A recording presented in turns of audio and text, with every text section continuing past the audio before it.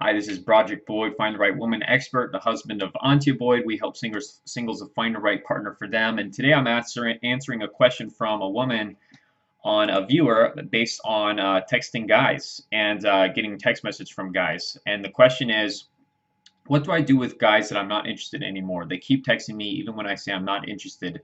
I have been ignoring them, but they keep coming back. One guy has been texting me since November, and I have been ignoring him, but he still texts me. So annoying.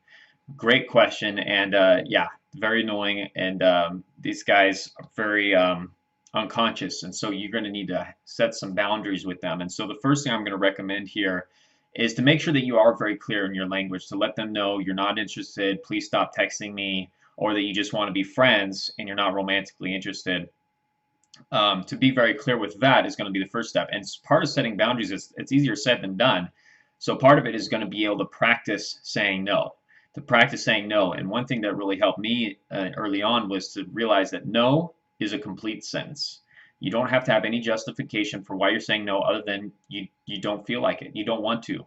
And that's why you say no, I don't want to. No, I don't want to have these text messages anymore. No, I don't want to be romantic. No, I don't want to continue seeing you.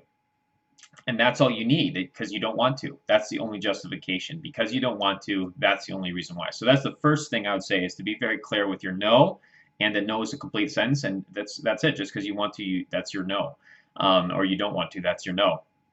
The next thing is you can block people, and that's what I'd recommend. If they persist in contacting you like that, you block them on your phone. If you're not sure how, go to Google and ask how to block phone numbers on iPhone, how to block numbers on Android, whatever your system is, WhatsApp, Facebook, you can block people. So that's the next thing I'd recommend is just outright block them because it's not going to go anywhere if you don't. So and it sounds like that was something that you're probably going towards. So hopefully that was implemented.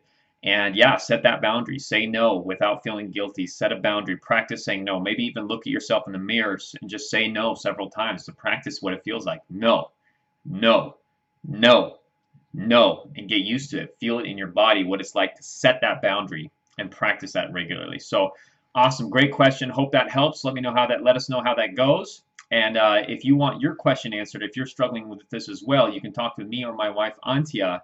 We help singles find the right man for them, single women find the right man for them. Go to our website, meettheboyds.com, meettheboyds.com. My wife is an expert at this, and you can book a complimentary call with her. So meettheboyds.com. Hope this was helpful. Look forward to talking more on our next great coaching session, and we'll talk again very soon.